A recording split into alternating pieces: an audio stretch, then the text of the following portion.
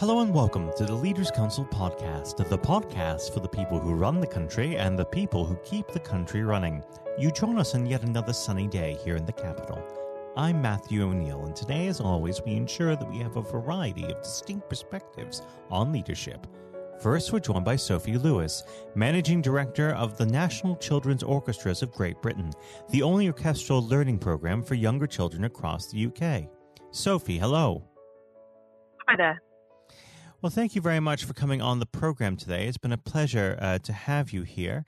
Now, of course, we normally would get into the subject of leadership, but before we get there, we should stop and talk about the current COVID-19 outbreak. How has this affected your organization? Well, as a National Children's Orchestra, we run a program for 700 children aged 7 to 14 years old who come together to play music in orchestras. And we do that normally by running residential courses for 7 or 8 or 9 days long. Sometimes we do one-day local activities, and of course we give public concerts. So because of COVID, we've had to essentially cancel our entire 2020 program. I think we managed to get one-day rehearsal in before lockdown became a thing. And unfortunately, what we do is large-scale, live, face-to-face activities within an orchestral setting, which does make that essentially impossible at the moment with social distancing measures in place. And do you have a plan of how to possibly regain activity? Well, like many organisations, we've switched to an online. So we recently ran a 3-week online program for the children. We consulted with them and asked them what they were missing in their lives, what they needed from us that we couldn't give them face-to-face this year. They told us that they wanted to have fun, that they wanted to learn some new musical things, and they wanted to see their friends. So we developed a 3-week-long program online for them, which brought those values very much at the centre of what we were doing.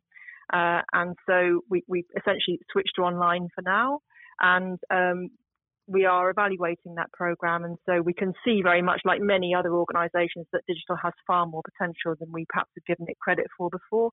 So we will be rolling that out in the future, but also looking to see how the social distancing measures might impact the way that we can run our live activity in the future. We very much hope that we can get back to some form of normality in what we normally do, but we'll have to look at how that's going to work on a practical and health and safety basis for the future.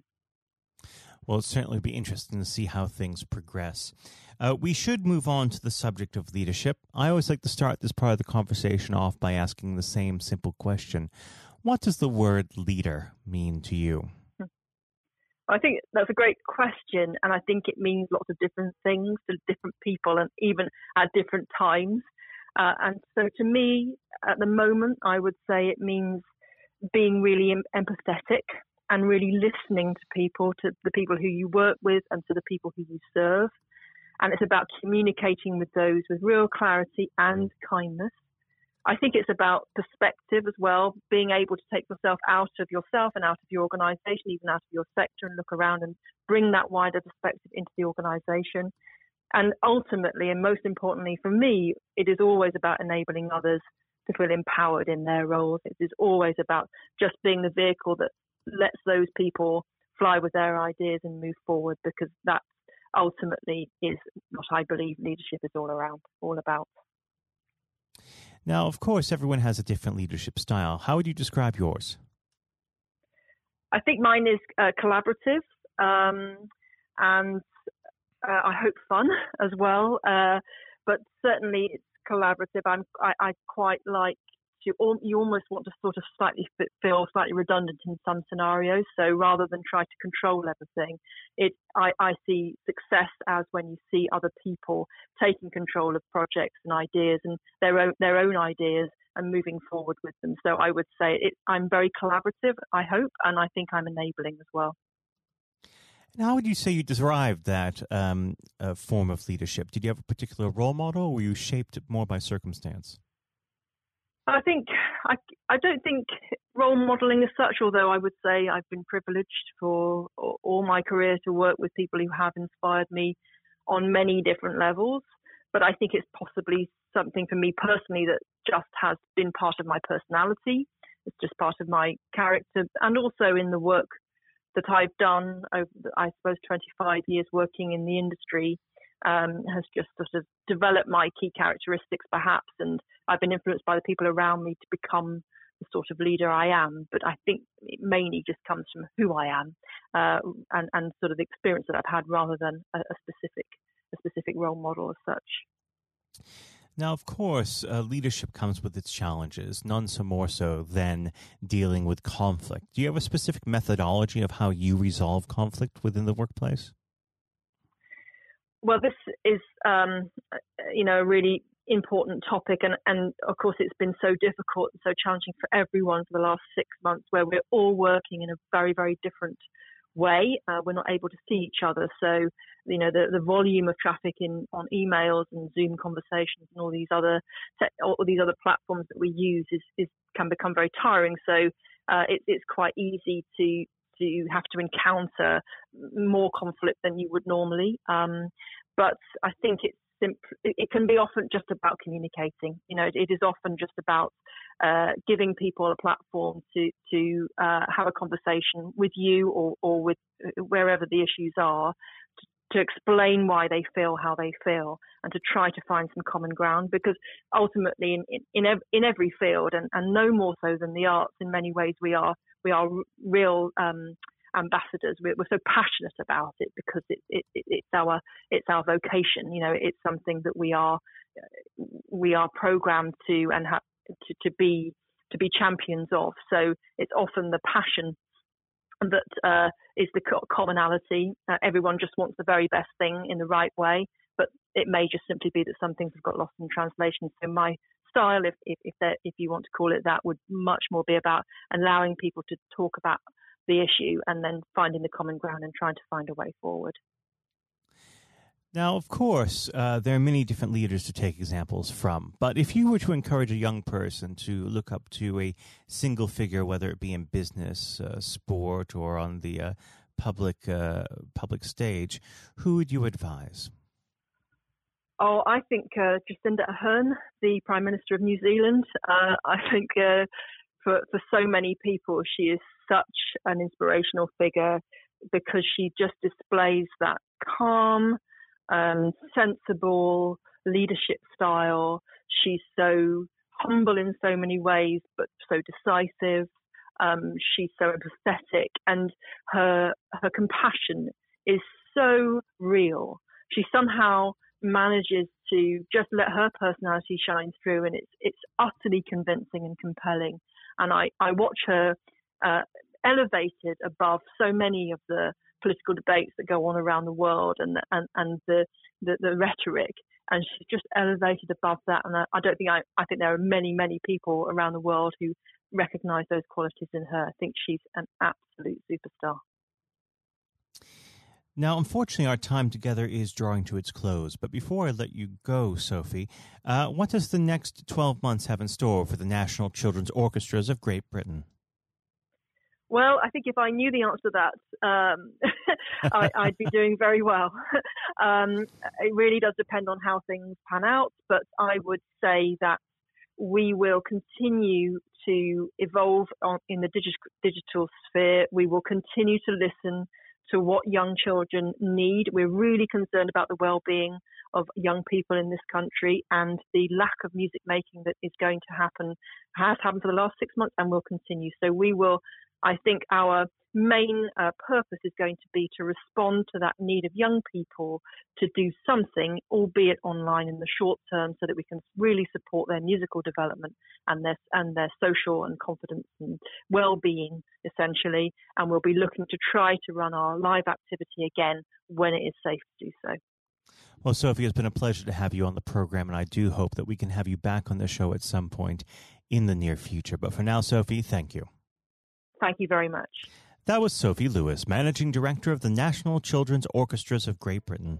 And now, if you haven't heard it before, is Jonathan White's exclusive interview with Sir Andrew Strauss. Hello and welcome. I'm Jonathan White, and today we are joined by Sir Andrew Strauss, former captain of the England cricket team and former director of cricket at the ECB. So Andrew, thank you very much for joining us today. Real pleasure to be here. Thank you. The pleasure is all of ours. And you've had a distinguished career, as I said, both on and off the pitch in English cricket, recognised not least with your knighthood for services to sport just last year. So congratulations on that. Yeah, thank you. Now, there have been ups and downs in the career, like any career, including public and private disagreements with certain individuals. And on that front, I think what everybody wants to know, have you finally forgiven Marcus Trescothick for giving you that stupid Lord Brocket nickname? Well, my recollection was that it wasn't Marcus Trescothick who gave me that nickname. It was actually Mark Butcher. He's to blame. I think there were a lot of people. It was the senior England teams at at that time who wanted to sort of put me in my place and make sure that I didn't get above my station. So thankfully it didn't particularly stick other than within those group of players. And you really did try and get on their nerves by getting above your station because, of course, in your first outing, you went on to score 112. Now, am I right in saying this, perhaps, that you only got there because Michael Vaughan did himself an injury? Well, that was the reason I got on the pitch in the first place. Yeah, absolutely. I mean, it's often sort of misunderstood or misjudged the role that luck plays in an international cricket or sporting career, full stop. And, I was waiting patiently in the wings for an opportunity, and it didn't really seem like an opportunity was going to come along. And then, I've only got injured in the nets, and there was my chance, and I had to kind of grab it with both hands if I could. And you certainly did. What was it like then to see your name being put up on the Lord's Honour Board after your first appearance? Yeah, look, I'd just been transported to a completely different world almost. I was a Middlesex player, I was captain of Middlesex, all my focus was on helping Middlesex sort of win the championship and whatever. And then a week later, I've scored a test century, which is something I'd always dreamed out, literally all my life.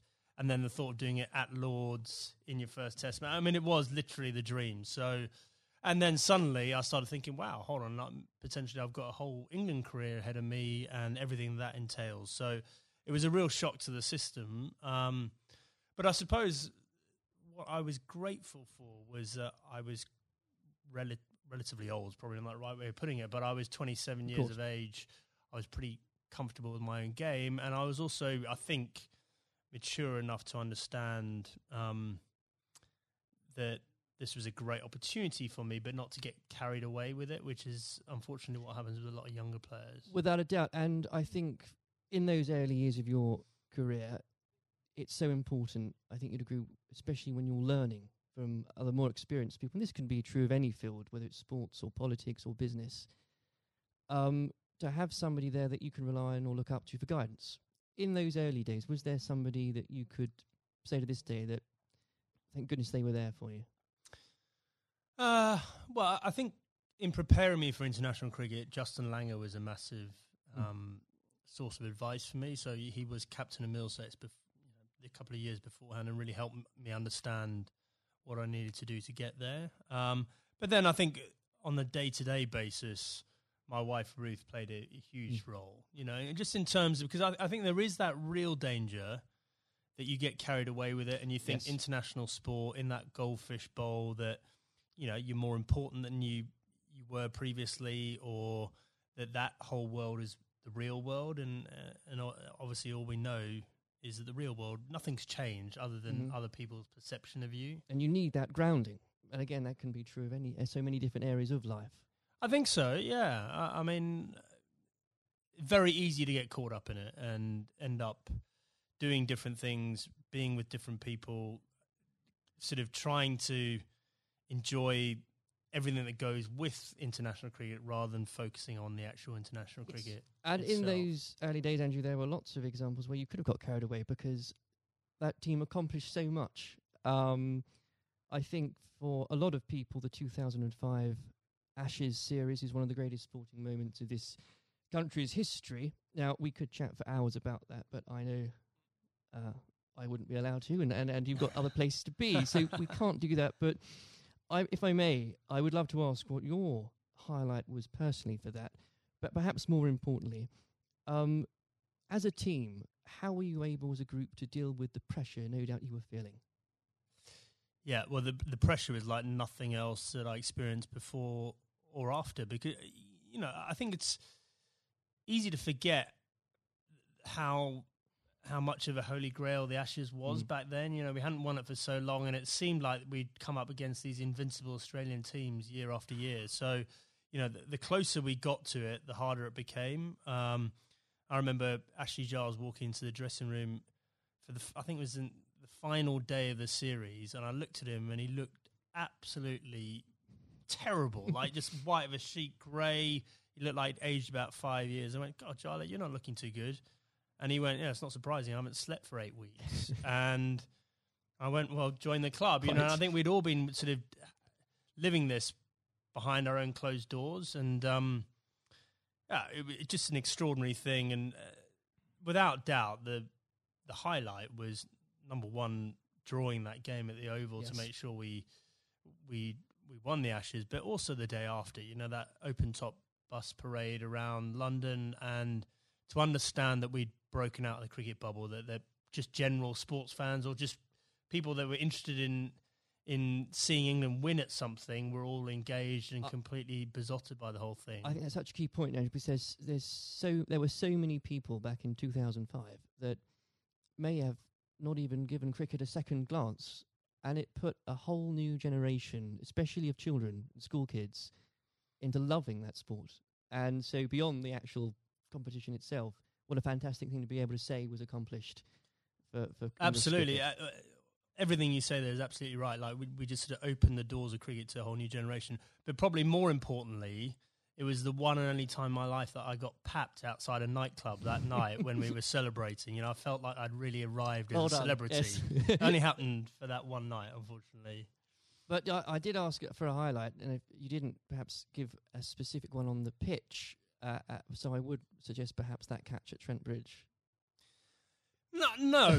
I mean, the catch at Trent Bridge was, you see a ball, you stick out your hand and it goes in. I think my personal highlight was I scored 100 in that fifth Test match under real pressure, and that was one that, that wasn't a moment, that was a number of hours, and I had to dig pretty deep to do that. Now, obviously, not that long later, and you were lucky enough and privileged, I'm sure, no doubt, to serve as captain. And whether you like it or not, you become the focal point of criticism. You were looked on, up to, and relied upon to be strong, especially when the going gets tough.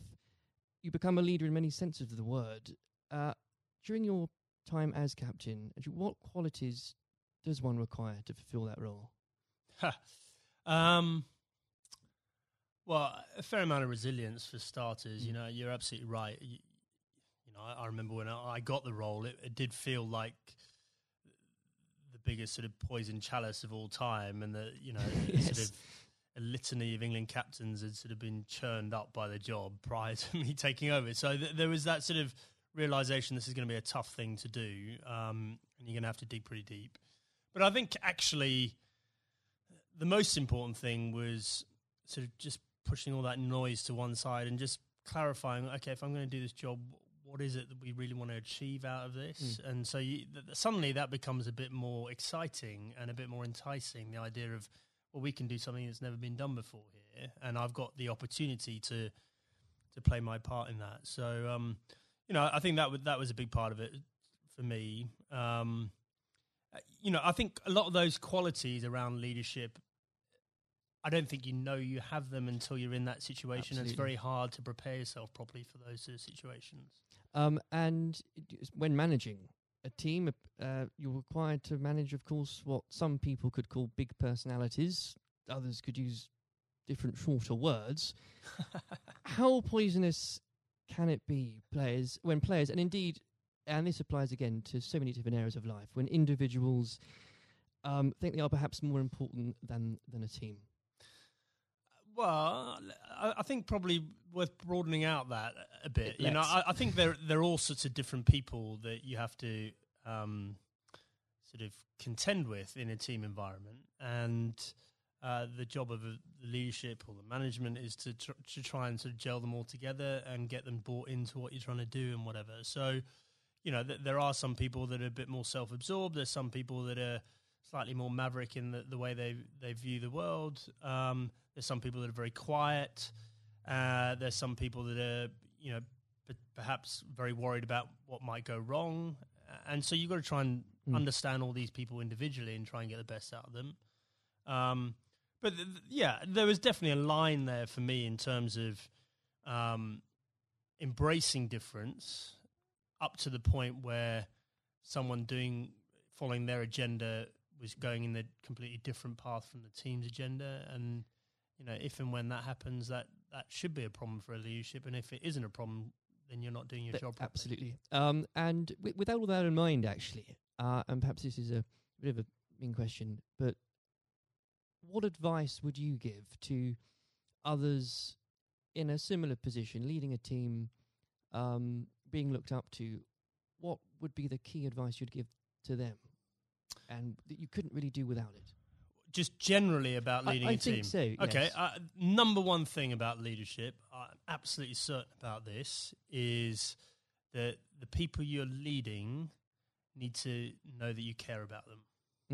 And if they genuinely believe you've got their best interests at heart, they will forgive all sorts of other inadequacies you might have, and I definitely had many, because they'll know your heart's in the right place, and they'll feel comforted. There'll be a degree of sort of psychological safety or whatever you might term to make sure that the team comes together when the going gets tough. If they genuinely don't believe you care about them and you're in it for yourself, doesn't matter how charismatic you might be. It doesn't matter, how gregarious and how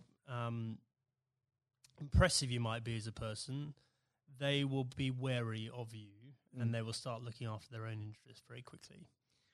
Now, in 2015, obviously, you were appointed as Director of Cricket at the ECB. You took some pretty major steps early on. You brought in Trevor Bayliss as coach, was brought in. You put a much greater emphasis on limited overs cricket. Now, in the abstract, what had you identified that needed to be changed for English cricket? And were there qualities that you had developed, you'd found out you had as England captain, that you were able to bring over the job? Okay, so the first thing was we had this unbelievable opportunity of the World Cup on home soil in 2019.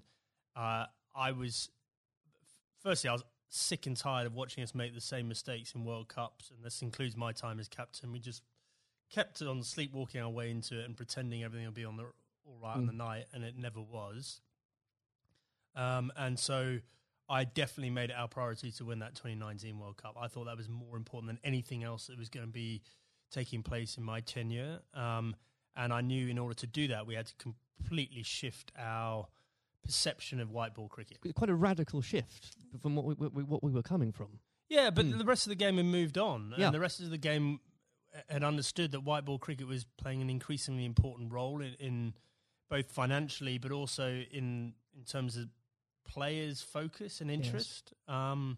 And we had to move. In fact, we didn't have to move at times. We need to get ahead of the time. So, we had to completely shift both our philosophy, but also the way we played in order to do that.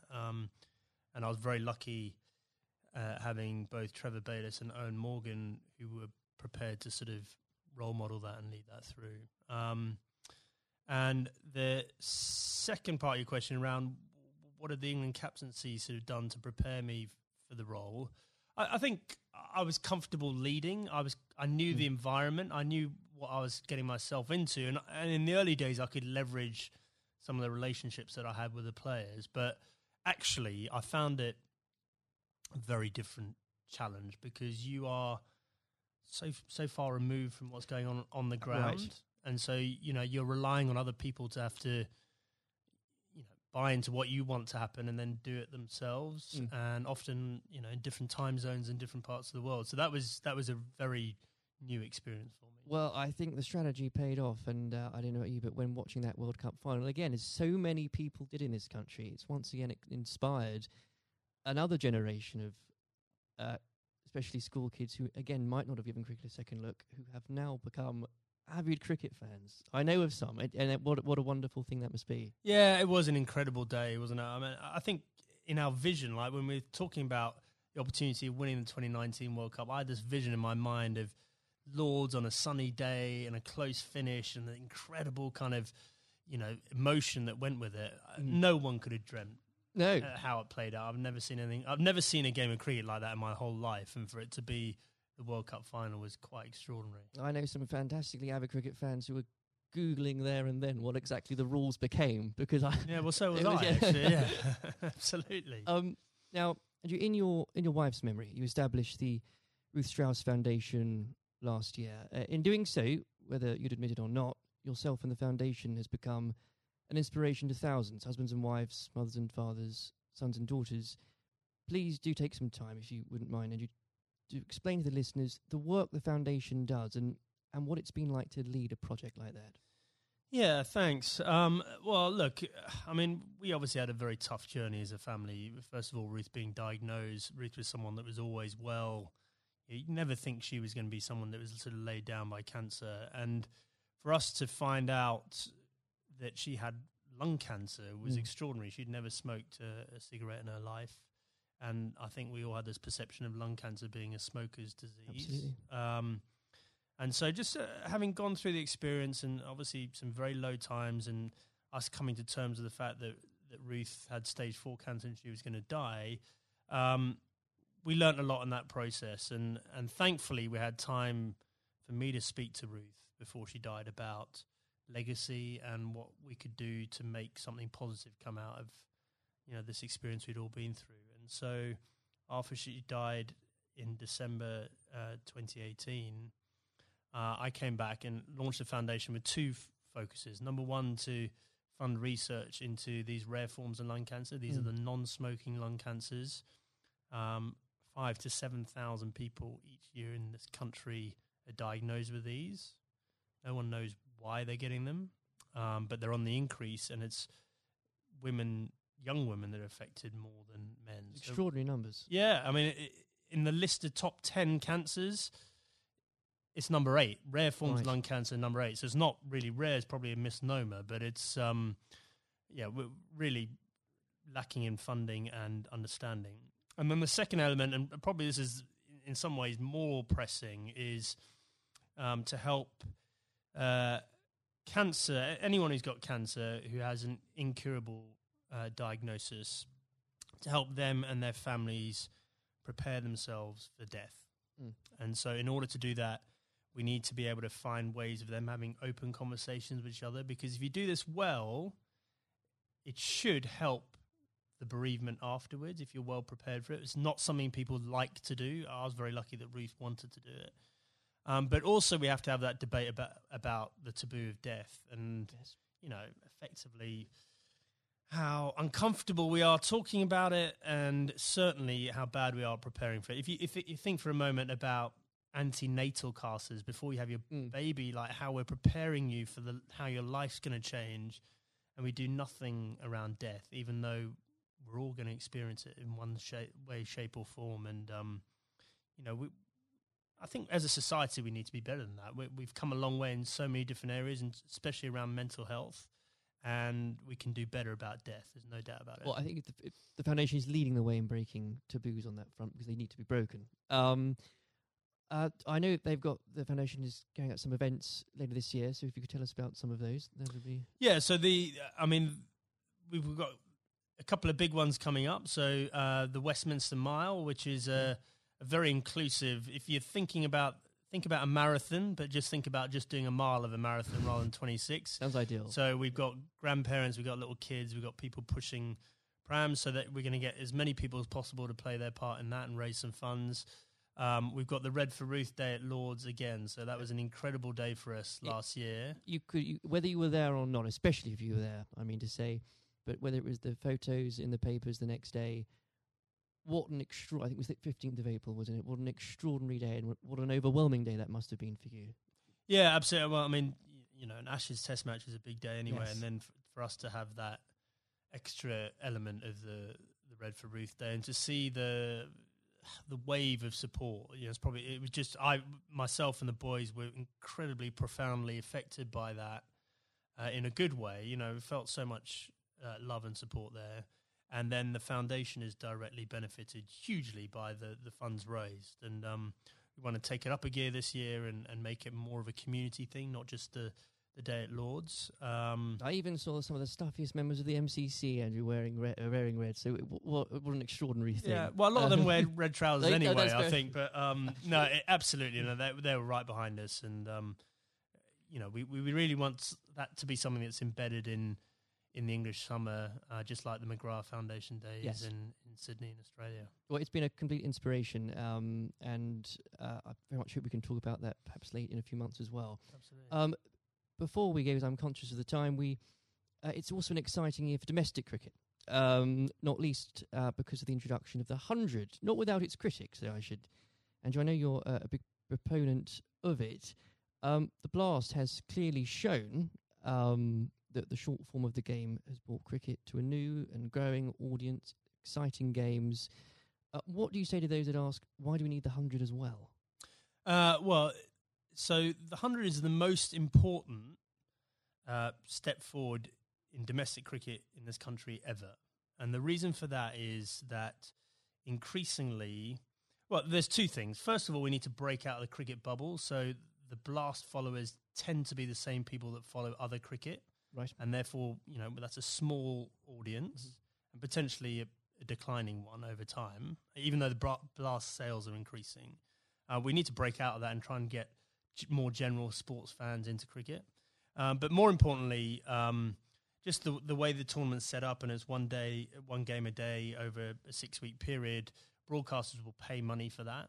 And therefore, what we're trying to do is reduce our reliance on international cricket paying all the bills. If you think about Test cricket and some of the issues around the world, we just can't rely on that money coming in to fund the game. So we need to find another way of doing that.